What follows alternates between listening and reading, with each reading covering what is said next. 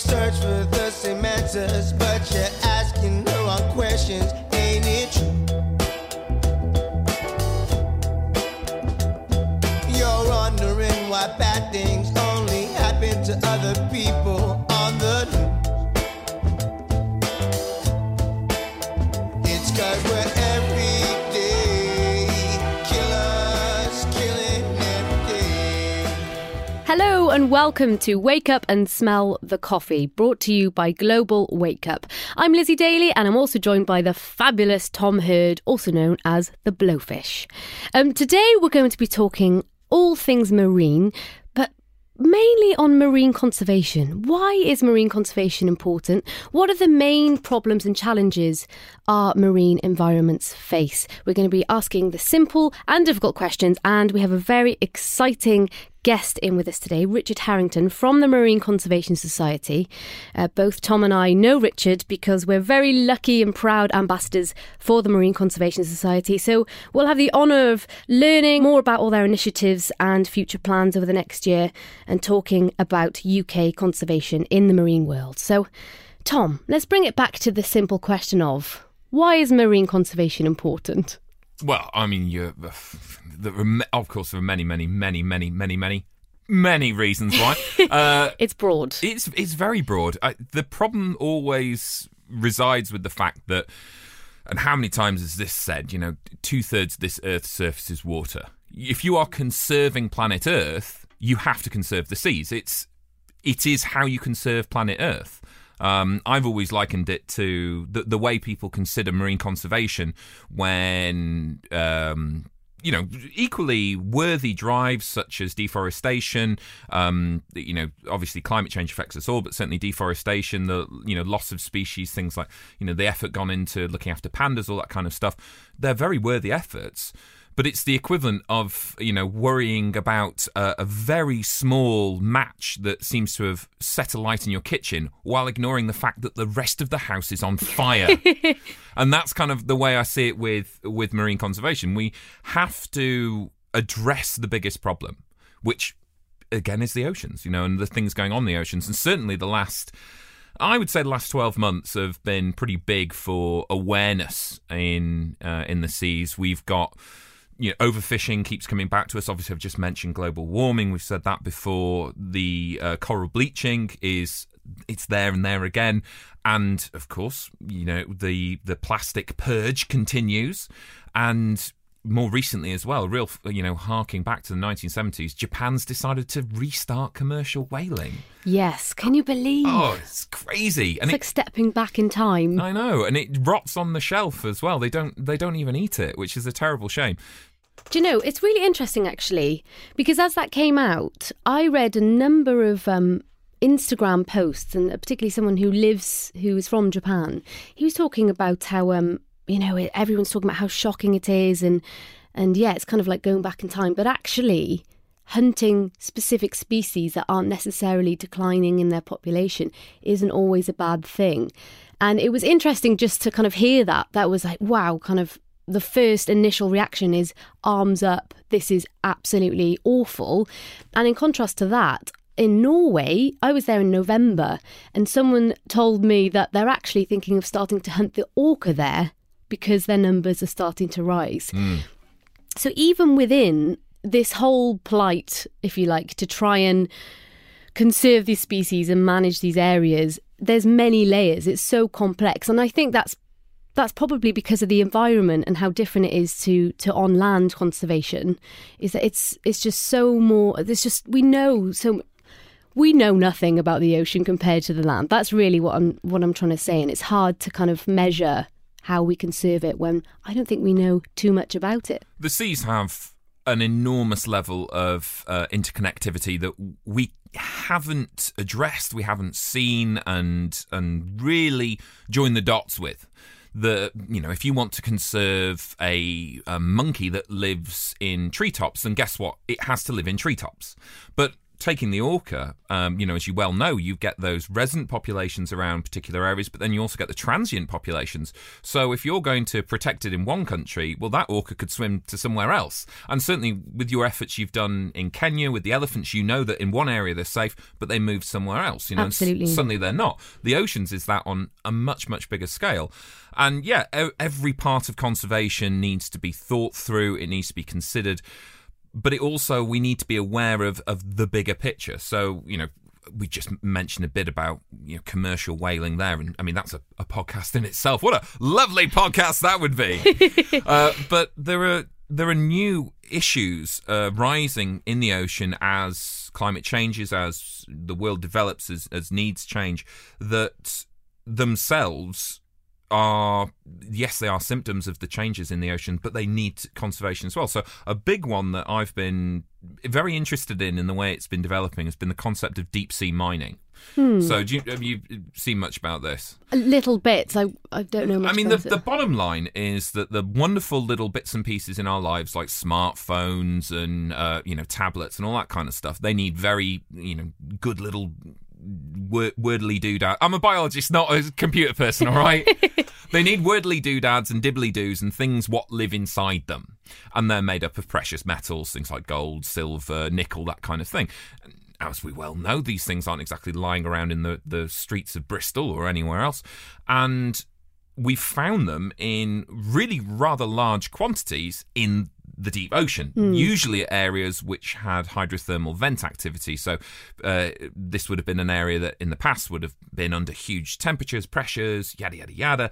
They cause these incredible physiological and physical changes, and they get a precipitation of a lot of metals. So companies who want these metals are going down there and mining these areas. But these are areas that we have so little idea how they connect with everything else. We know that some are used as essential fish habitat. We know that the damage done to them can take tens of thousands of years to come back. When even the spoil from the mining is brought to the surface and then panned for gold, like you would, back in the day, panning for gold, yeehaw! They get so much silt that comes off and is washed into the surface layers of the ocean that silt itself then clogs photosynthetic algae in the surface layers. So the connectivity then on, we're just going to mine this small patch of deep sea, or what's the problem? Well, that might be where cod go to migrate specifically or feed. Then the silt's coming up and affecting. It's just so complicated, and that's just one. I mean, I've a few others here. Yeah, you can list off a few other issues here that are there and happening now, but you suddenly think it's such a can of worms, isn't it? You think, global warming, losing the ice, whales, dolphins, and then you think, well, what about this? What about that? Yeah. It's a big topic. It's a big issue. And it's interesting you mentioned deep sea mining, because really you see the same effects much closer to our shores. I read a lot about dredging here in the UK, little spots that are coming up, and it kind of makes me think, are we really conserving in the long term, and are we really realising what our effects are having on these environments? And that's really why having MPAs and all these protected areas and creating a network of protected spaces is so vital. But I've seen the first effects of dredging around the UK. I'm sure you have too. And like you say, marine environments are so complex, and you can never underestimate the power of a large part of seabed, which may even have just eelgrass in it. The amount of species that will rely on that one area is absolutely mind-blowing. It comes back to the interconnectivity we were mentioning before, that I think it's always been a really big kind of hamper to marine conservation in the UK, that seems at odds with where we actually are, an island nation, all that kind of jazz. Yeah, there are people in Ashby-de-la-Zouch, which is the area in Britain furthest away from the sea, apparently. I've not pronounced it correctly, but I'm not a linguist. Jog on, Daly, jog on. One more time? Ashby-de-la-Zouch. I think that's how you only say it. That's the only way to say it. But we are an island nation. We have a lot of connections to the sea, and people on the coasts, and certainly, I mean, you've just mentioned it yourself there. You and I, we've spent so much time at sea. We know that it is literally fizzing with life. But it can be really difficult to then try and portray that to people who, through no fault of their own, imagine beautiful, crystal clear blue seas and white sand. That's gorgeous. And you think, actually, no. From a biological point of view, this is, the term is oligotrophic, isn't it? But technically, there's nought there. That's how a Yorkshireman say it. And yeah, okay, while it might be easy to have the poster boys of, corals and white sands and, being, whoa, yeah, this is fantastic. And of course, they're important. It's so much harder to get someone to give a damn about seaweed. And that's it, isn't it? I mean, it is, though, isn't it? You've got to totally say, is. You see this slimy bit of stuff here, you've got to love it. Because we've seen time and time again, study after study showing not just the important connections between these underwater ecosystems and associated species, everything from the seahorse to the seal, they all in some way benefit. But then also we're talking about the carbon sequestration, and this is when plants take carbon out of the atmosphere as carbon dioxide and then lock it into their own bodies. Okay, it's really important because it means that we can take carbon dioxide away from the atmosphere. So you talk about the potential of carbon sequestration in things like seagrasses and kelp beds and seaweeds. It's massive. There's so many things going on here, but it's not picture perfect. It might wrap around your leg and feel a bit slimy. It might be a bit cold to get into. So it's really hard in a way to get people to love this sea that they're not desperate to jump into, but is actually more potent, more fecund, lovely word, fecund, than something you would find off Tenerife, for example. You're trying to make people love the elephant man. And that's hard. That's really hard. But that's where you and I come in and say, oh, look at this very likeable, charismatic, cute, dare I say it, sea slug. Dangerous word. But use it as almost like an emblem for the whole area, right? You say, look at this species that's in this area, and this is why you should protect it. This kind of leads nicely onto the protection generally of large areas. Because you're completely right. Saying to somebody, you need to protect that area is great, but they're kind of going to go, yeah, all right, kind of get it. Inspiring them is limited. Interestingly, actually, I was looking this up, and defining an MPA, there's so many different... Just for those of you that aren't as hot to trot as Miss Lizzie Daly, an MPA is a marine protected area. Now, when it comes to conservation in the oceans, things can get complicated quickly and you can kind of lose a connection to it. You've got marine protected areas, you've got sites of special interest, you've got these what's the other one? Special protection areas. Yeah, you see, there blah, you go. Blah, blah. All these different things. And the way to think about them is this, that they are like an underwater peak district or the underwater Pennines or the New Forest or whatever. It's a beautiful, important, amazing area under the sea. And just like if you were going to go to the Peak District and you turned up and you found a ton of old tyres burnt out on a delicious moor or something like that, you'd be really angry. This is exactly the same in the ocean. You may not be able to see it, but that doesn't make it any less vital. Be interesting, actually. We'll chat about this now before Richard comes in, because it'd be good to get his take on it. The concept of, and I'm sure you've heard this as well with your work in Kenya, a paper park or paper protection. Have you heard this? No. This is the idea, ladies and gentlemen, that you can say, right, we're protecting this, right, we're protecting that, and it gets written into paper. But unless you're actually going to go out there and protect it, it has no protection. It is merely paper protection, sorry. So I've been aware of there are apps you can get that will follow, and websites that will follow fishing vessels.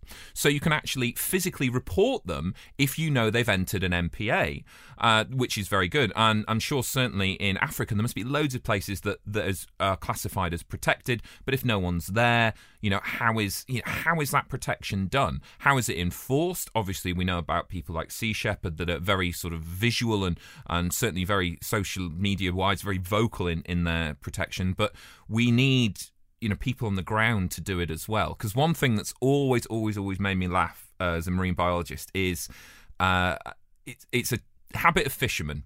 So you talk about Skoma. My version of Skoma will be Lundy Island.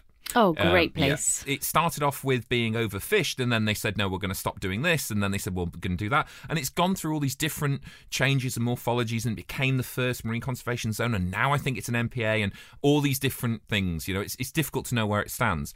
But the long and the short was, when they said, right, no more fishing in this area at all for 5 years, absolute not happening. Within that 5 years, when they went back and sampled it, they noticed that the lobsters were significantly larger, that the fish species there were significantly larger and more numerous. They proved with Lundy, yes, this works. But it is hilarious, because if you ever look at a fishing vessel map around Lundy, the fishing vessels are literally skirting, and I mean skirting it's so funny. And you see it with fishermen when there's a sign that says "Do not fish beyond this line." They are desperate trying to throwing their line over, because the fish is sitting there going, "Oh, I'm not going on the other side of that line. I know what's there." But that's paper protection, isn't it? We've put these lines on. We've made these lines. How are they enforced? How is a bigger corporation going to listen to that? How is a charitable organisation like the Marine Conservation Society going to enforce the paper protection? Yeah, you're totally right. I think that's probably a really good link to bring in Richard. I'm quite excited to chat to Richard. Maybe he can walk us through. He knows the stuff. He knows He's hot to trot. Yeah. And in terms of reaching out and getting people clued up and involved in conservation, the Marine Conservation Society have totally done that. I've seen that firsthand. You've seen it on beach cleans and whatever. The annual Great British Beach Clean in September. Anyone listening that doesn't know about it, go online, have a look and take part, because it is isn't it great fun? It's so much fun. It's winner, chicken dinner. Winner, chicken dinner. There you go. Let's introduce our special guest, Richard Harrington, Head of Communications at Marine Conservation Society, marine biologist by training, important to say, and also very passionate about rocky seashores. But who aren't, Richard? Absolutely, yeah. Hello, hi. Hi, how are you? Very well, thank you very much. So you heard us chatting away there about marine protected areas. We would like to know what... Who, what, where, how, where are the lines drawn? Oh God, it is so complex, like you say, and there are so many different acronyms, different names, and that sort of thing. It really gets confusing. And to be honest, I've just seen that I think it's Plymouth looking at introducing something called a marine park. Okay. I just think the whole lot really should be called something like that, something very simple that sounds a little bit understandable by the public, because it does get quite confusing. But you were talking about paper parks, and I think that's where where something gets drawn on paper as something that's meant to be protected, and it just isn't quite. I'm afraid that is the case for a lot of these protected areas that you get in the sea. They're a great idea. There's work going on, so there's positive stuff happening, and there's dialogue going on between groups who use the sea, etc. But it's almost this situation of great potential. When's it ever actually going to happen? Yeah. I just also want to touch, I'm going to throw in another one, but it's quite important because it's something that you guys push, and I absolutely supported, and it kind of includes all of those in one. It was backing the blue belt. Could you talk a little bit, tell the listeners what that was? Yeah, sure. So basically, you may have seen in the news, there's been a whole kind of cavalcade of different places around the world where basically all of these countries like ours own islands, effectively, in terms of former Commonwealths and that sort of thing, where there's an opportunity really to look after it. So they're not heavily used at the moment. They're still really rich and diverse, and the idea is to just get these really genuinely protected so that they can carry on like that. So I think that's the general premise. And creating this big network, essentially. That's right, on a big scale. So you're not talking about tiny little, tiddly pieces. It's actually on a big scale. So that is what will help the ocean ecosystem more generally recover to what it could be in places around our shores. It's a great idea. And it receives a lot of traction from the public, definitely. For those who may not know who the Marine Conservation Society are, Marine Conservation Society, they are the leading charity in the UK for marine conservation. But could you sum up what you guys do here in the UK? Yeah, sure. So for everything, the whole gamut about the marine environment, we're here to really shout up for it, to be the voice for the sea, to really protect it. So whether it's about all of the pollution that gets into our waters, We've campaigned about sewage pollution in the past, and we found that, we can actually make things happen. This situation is so much better. We used to be the dirty old man of Europe, and the UK is so much better. So we really make a difference. So a lot of it is about campaigning and about really making things public, getting the public involved, and helping them change things like, the kind of seafood that we buy, and making sure that that's sustainable, not, buying single-use plastic and just disposing of it and chucking it away and carrying on doing it in future. So it's the whole really wide gamut that is all the threats that the ocean faces. We're here to stand up for it like no other organisation is. You mentioned before Lizzie totally procked out hard on the Great British Beach Clean. And so, taking straight that to Rich, we obviously know about it, of course we do, and it doesn't need a lot of explanation. But can you talk about the success of it? Because we started the podcast talking about how Japan's taking a step backwards with this whale and dolphins, but what about marine conservation in the UK? I mean, we know that the Great British Beach Clean's a success. Are we seeing that in other areas as well? Are we moving forward? Are we stuttering? What's happening? I'd say we're moving forward in lots of ways. So if we could stick with the Great British Beach Clean, so that's gone from strength to strength. So we've had 25 years' worth of surveys. I think I took part in the very first one, if not the year later, in about 1994, when there must have been about 200 people took part around the whole of the United Kingdom. 15,000 did it last September. 15,000, that is incredible. Also, you picked up in last year alone 568,000 pieces of litter. That's amazing. And the interesting thing is, we didn't just pick them up, we wrote it down on a survey sheet. Some people are a bit daunted by this kind of A4 sheet to kind of write everything down on. But the stuff we find, you wouldn't believe how things have changed. So we are finding fewer plastic bags in amongst all of that rubbish. So it's still many, many tens of thousands of pieces, but we're seeing fewer plastic bags. And you see little trends like it was only sort of 25 years ago when we weren't finding these wet wipes that you get washed up on the beach. All of a sudden, in the sort of mid-2000s, they started appearing, and it just became obvious that they're being sold to be flushed down the loo when that's just not the appropriate thing to do. So we can target these things. So the important thing is we collect the data. So all of the wonderful volunteers who do it give us the ability to do something about it and make a change for good. I wanted to ask, last time we recorded a podcast, we were talking about plastics. And I wanted to ask if you've seen the same momentum since the release of Blue Planet 2 and this obviously general incline of people going out and doing beach cleans. Is there still a real push and a result from the public to want to do something in terms of plastic? Yes, there really is. A resounding yes. So it's kind of almost multiplying, really. It's like still a growing movement, really. So it's massively up on the public agenda. And I think as well as Blue Planet, there is the Sky Ocean Rescue. And I think the other big broadcasters are getting in on the act, as it were. It's a sexy topic at last. And I just remember, 25 years ago trying to talk about marine conservation. And it was a very niche topic. People know about it now. It's not a mysterious scientific topic that nobody can get into. It's just interesting, fabulous, and we need to do something about the threats that our seabirds, our cetaceans, all of the marine environment face. One big thing close to my heart as a fellow marine biologist, and what's always been the elephant in the room when it comes to marine conservation is overfishing. Now isn't the time to go into, total allowable catch and the quotas and discards and all that kind of horror. But there's one thing I've always been super, super proud of the Marine Conservation Society, which is the Good Fish Guide. Could you just, tell people a little bit about that? Because when we're talking about the beach cleans, it's people getting involved, so they have a stake in it. And I don't think people realise that they can have a stake in overfishing as well through the Good Fish Guide. Absolutely, yeah. So I have watched as our team has grown from one person to two or three now who assess every single type of fish that you can buy in the supermarket, on the seafood counter, at the fish and chip shop, in the fish finger counter in the supermarket or whatever. That's such a lot of work, but they can effectively work out how sustainable the operation is, how the fish are caught, how they're farmed, etc. And we do various guides, which mean that you can, on a touch of a button on your phone, a little piece of paper that goes in your pocket, a website, etc., can effectively inform you as the buyer what sort of fish you can buy with a clear conscience. And likewise, chefs, the supermarkets who do the buying, and actually, of course, ultimately the people who do the fishing, we can actually encourage sustainable fishing so that, A, it doesn't harm the environment quite as much as it might do, so that there's more left for us to catch in future. And yes, it's like a virtuous cycle, if you like. There's still a lot more to do, but we are seeing throughout northeast Atlantic, where we are perched, the situations are improving in many places.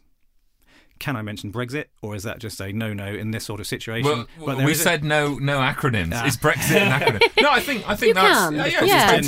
totally viable. It would be bad not to. I think. Yeah, of I think it's an course. important part of what's coming up. We are now going to have an opportunity in the United Kingdom to manage our fisheries hopefully better, even better than they were being managed before. But it's a big challenge because so much work was put in.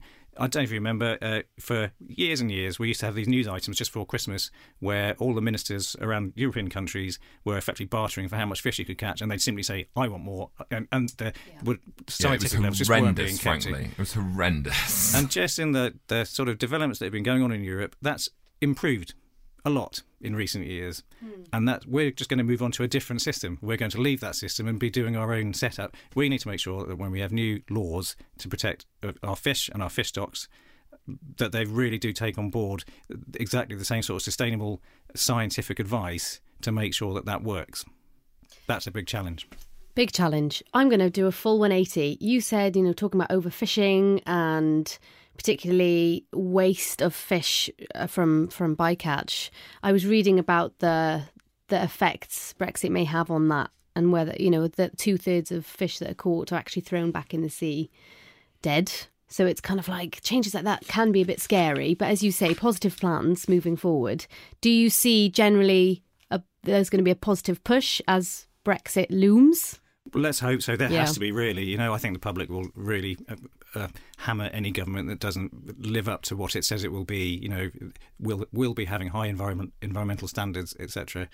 So yes, let's be positive. Let's assume yes, it will. But it's going to take a lot of work to make sure it does. And of course, by downloading the Good Fish app, the Good Fish Guide app, the Good Fish Guide app, by downloading the Good Fish Guide app, then people can have a voice with their wallet, which is so very, very important. I don't know about you guys, I quite often have my shopping list actually on my smartphone when I go to the shop. You can get a million apps for it, so you can tick them off as you go, and it's much less faff than having a piece of paper.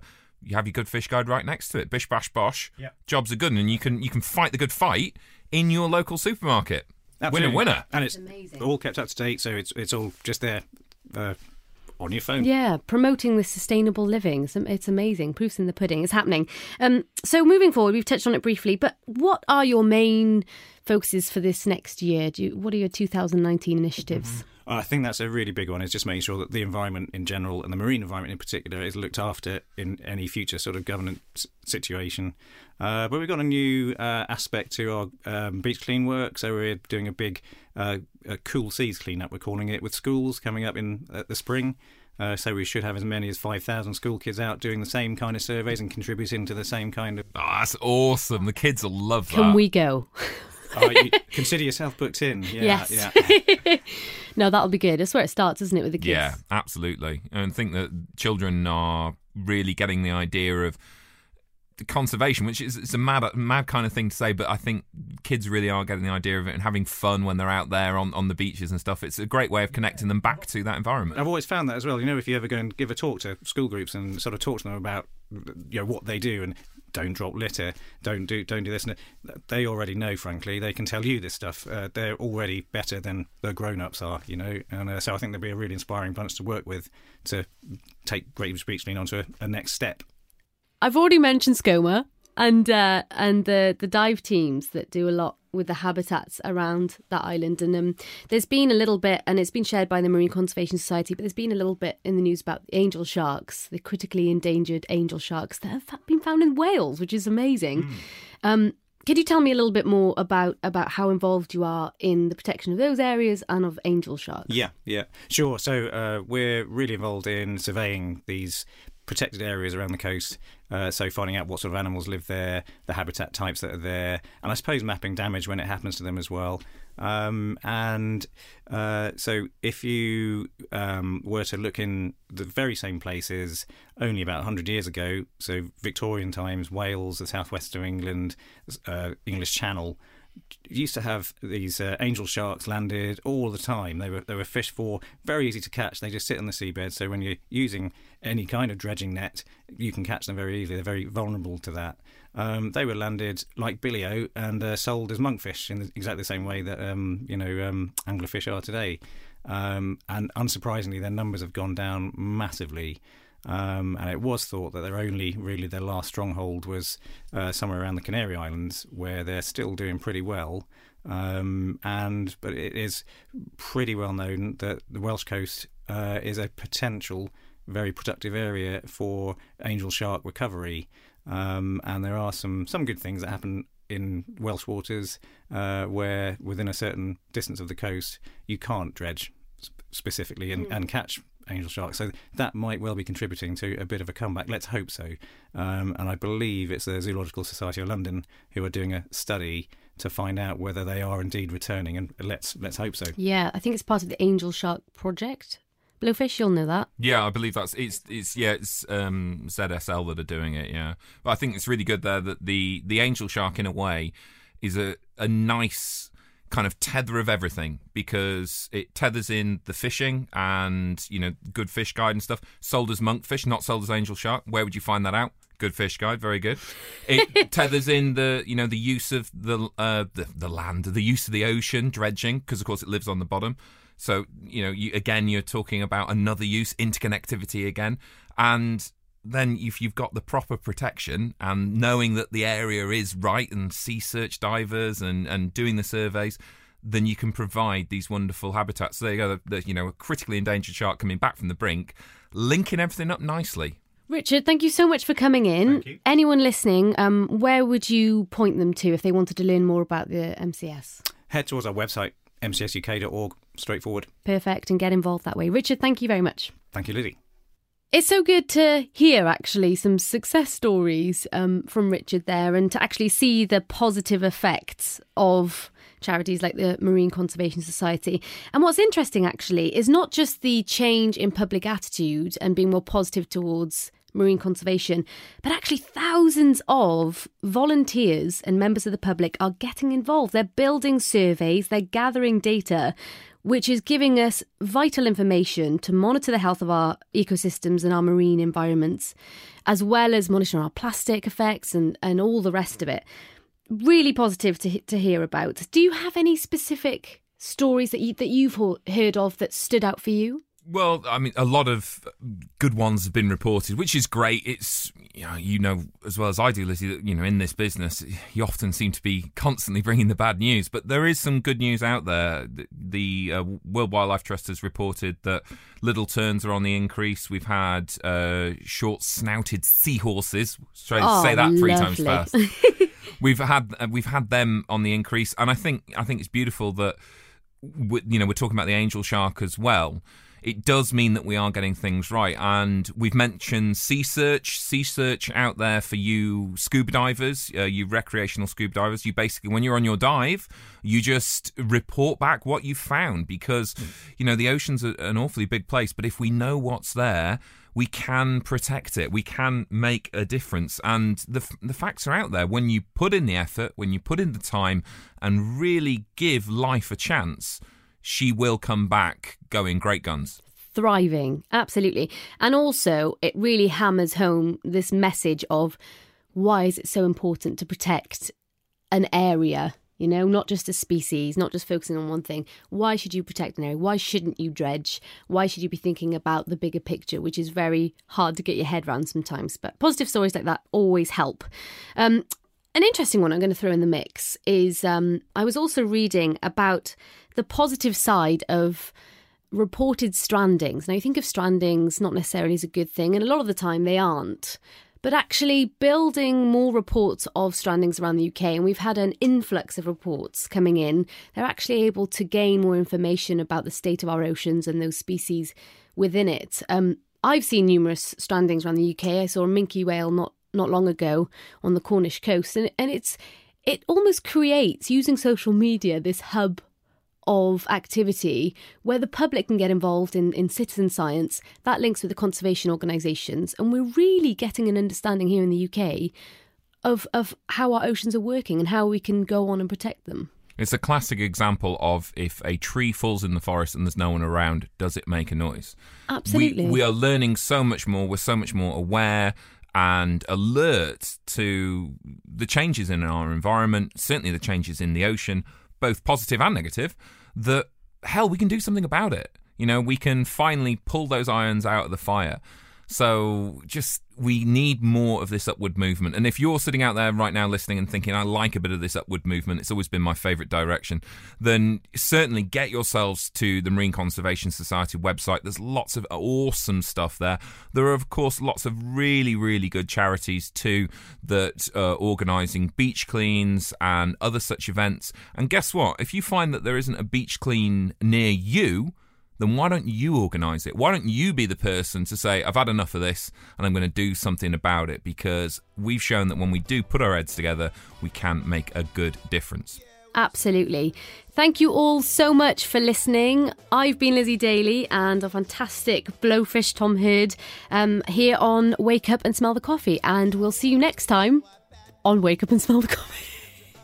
Cheers, Lizzie. Thanks very much. G'do. It's 'cause we're everyday killers, killing every day. Work, but they can effectively work out how sustainable the operation is, that how the fish are caught, how they're farmed, etc. And we do various guides, which mean that you can, on a touch of a button on your phone, a little piece of paper that goes in your pocket, a website, etc., can effectively inform you as the buyer what sort of fish you can buy with a clear conscience. And likewise, chefs, the supermarkets who do the buying, and actually, of course, ultimately the people who do the fishing, we can actually encourage sustainable fishing so that, A, it doesn't harm the environment quite as much as it might do, so that there's more left for us to catch in future. And yes, it's like a virtuous cycle, if you like. There's still a lot more to do, but we are seeing throughout northeast Atlantic, where we are perched, the situations are improving in many places. Can I mention Brexit, or is that just a no-no in this sort of situation? Well, we said no acronyms. Is Brexit an acronym? No, I think you that's can. totally viable. It would be bad not to. I think. Yeah, of I think it's an course. important part of what's coming up. We are now going to have an opportunity in the United Kingdom to manage our fisheries hopefully better, even better than they were being managed before. But it's a big challenge because there's so much work was put in. I don't know if you remember, for years and years, we used to have these news items just before Christmas where all the ministers around European countries were effectively bartering for how much fish you could catch, and they'd simply say, I want more. And would scientific levels just weren't being kept. Frankly. It was horrendous. And just in the sort of developments that have been going on in Europe, that's improved a lot in recent years, and that we're just going to move on to a different system. We're going to leave that system and be doing our own setup. We need to make sure that when we have new laws to protect our fish and our fish stocks, that they really do take on board exactly the same sort of sustainable scientific advice to make sure that that works. That's a big challenge. Big challenge. I'm going to do a full 180. You said, talking about overfishing and particularly waste of fish from bycatch. I was reading about the effects Brexit may have on that, and whether that 2/3 of fish that are caught are actually thrown back in the sea dead. So it's kind of like changes like that can be a bit scary, but as you say, positive plans moving forward. Do you see generally there's going to be a positive push as Brexit looms? Let's hope so. There has to be, really. I think the public will really hammer any government that doesn't live up to what it says it will be. Will be having high environmental standards, etc.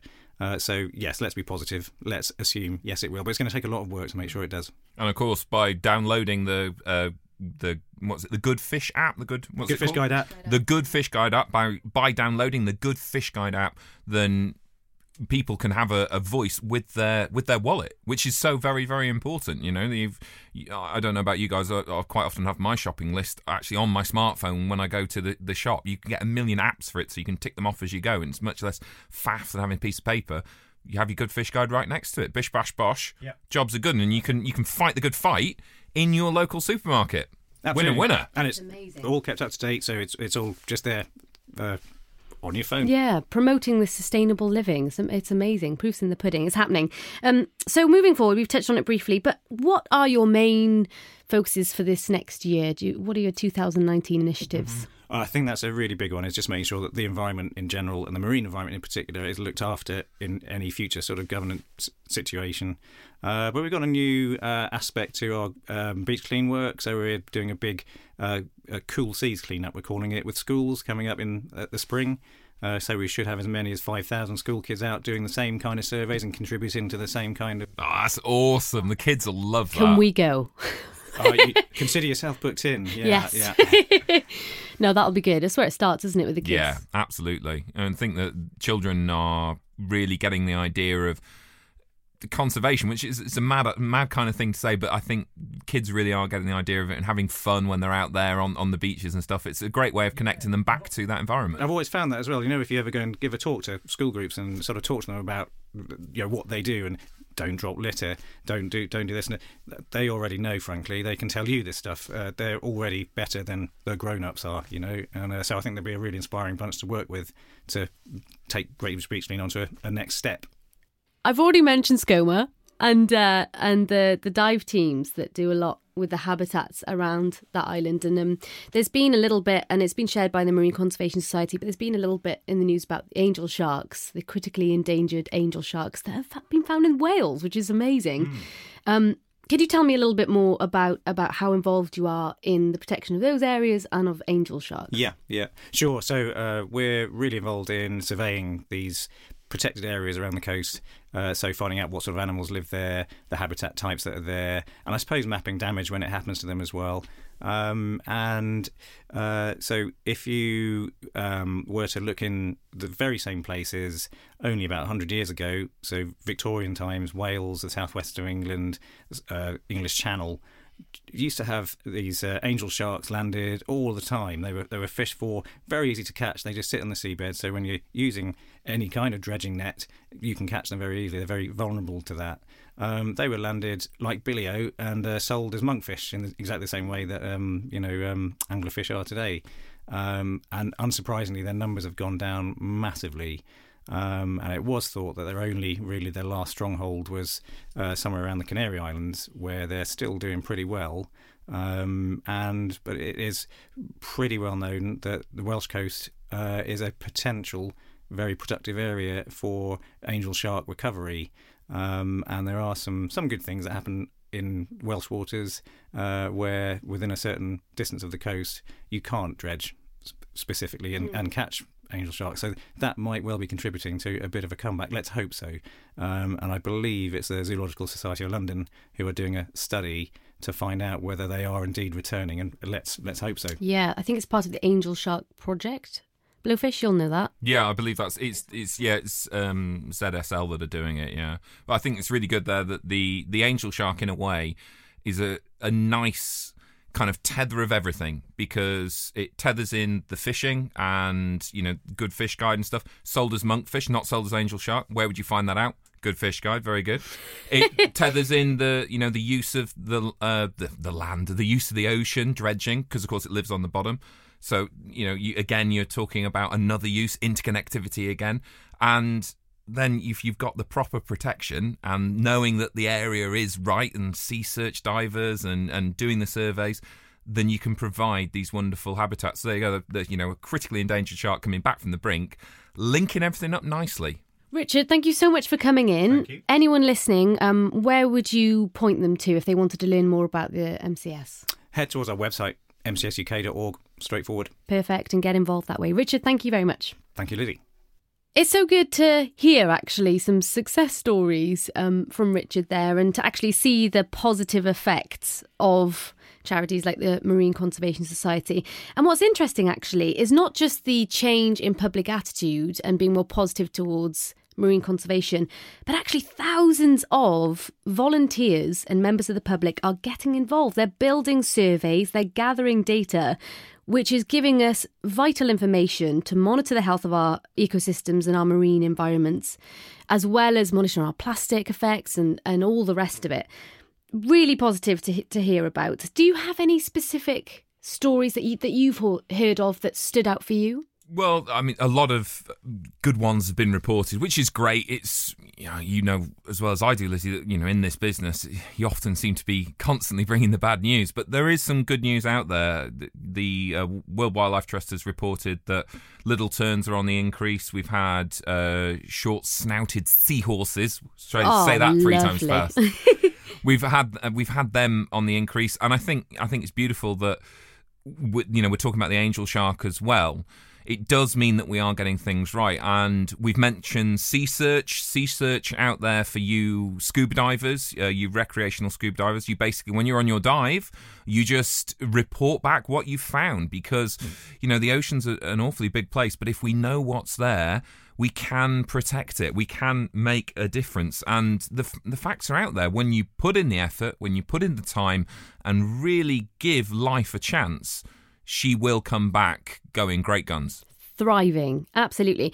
And also, it really hammers home this message of why is it so important to protect an area, not just a species, not just focusing on one thing. Why should you protect an area? Why shouldn't you dredge? Why should you be thinking about the bigger picture, which is very hard to get your head around sometimes. But positive stories like that always help. An interesting one I'm going to throw in the mix is I was also reading about the positive side of reported strandings. Now, you think of strandings not necessarily as a good thing, and a lot of the time they aren't. But actually building more reports of strandings around the UK, and we've had an influx of reports coming in, they're actually able to gain more information about the state of our oceans and those species within it. I've seen numerous strandings around the UK. I saw a minke whale not long ago on the Cornish coast, and it almost creates, using social media, this hub of activity where the public can get involved in citizen science. That links with the conservation organisations, and we're really getting an understanding here in the UK of how our oceans are working and how we can go on and protect them. It's a classic example of, if a tree falls in the forest and there's no one around, does it make a noise?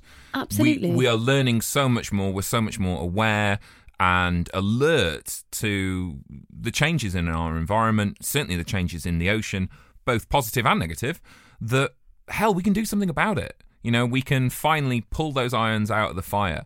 So we need more of this upward movement. And if you're sitting out there right now listening and thinking, I like a bit of this upward movement, it's always been my favourite direction, then certainly get yourselves to the Marine Conservation Society website. There's lots of awesome stuff there. There are, of course, lots of really, really good charities too that are organising beach cleans and other such events. And guess what? If you find that there isn't a beach clean near you, then why don't you organise it? Why don't you be the person to say, I've had enough of this and I'm going to do something about it? Because we've shown that when we do put our heads together, we can make a good difference. Absolutely. Thank you all so much for listening. I've been Lizzie Daly, and a fantastic Blowfish Tom Hurd here on Wake Up and Smell the Coffee. And we'll see you next time on Wake Up and Smell the Coffee. Cheers, Lizzie. Thanks very much. G'do. It's 'cause we're every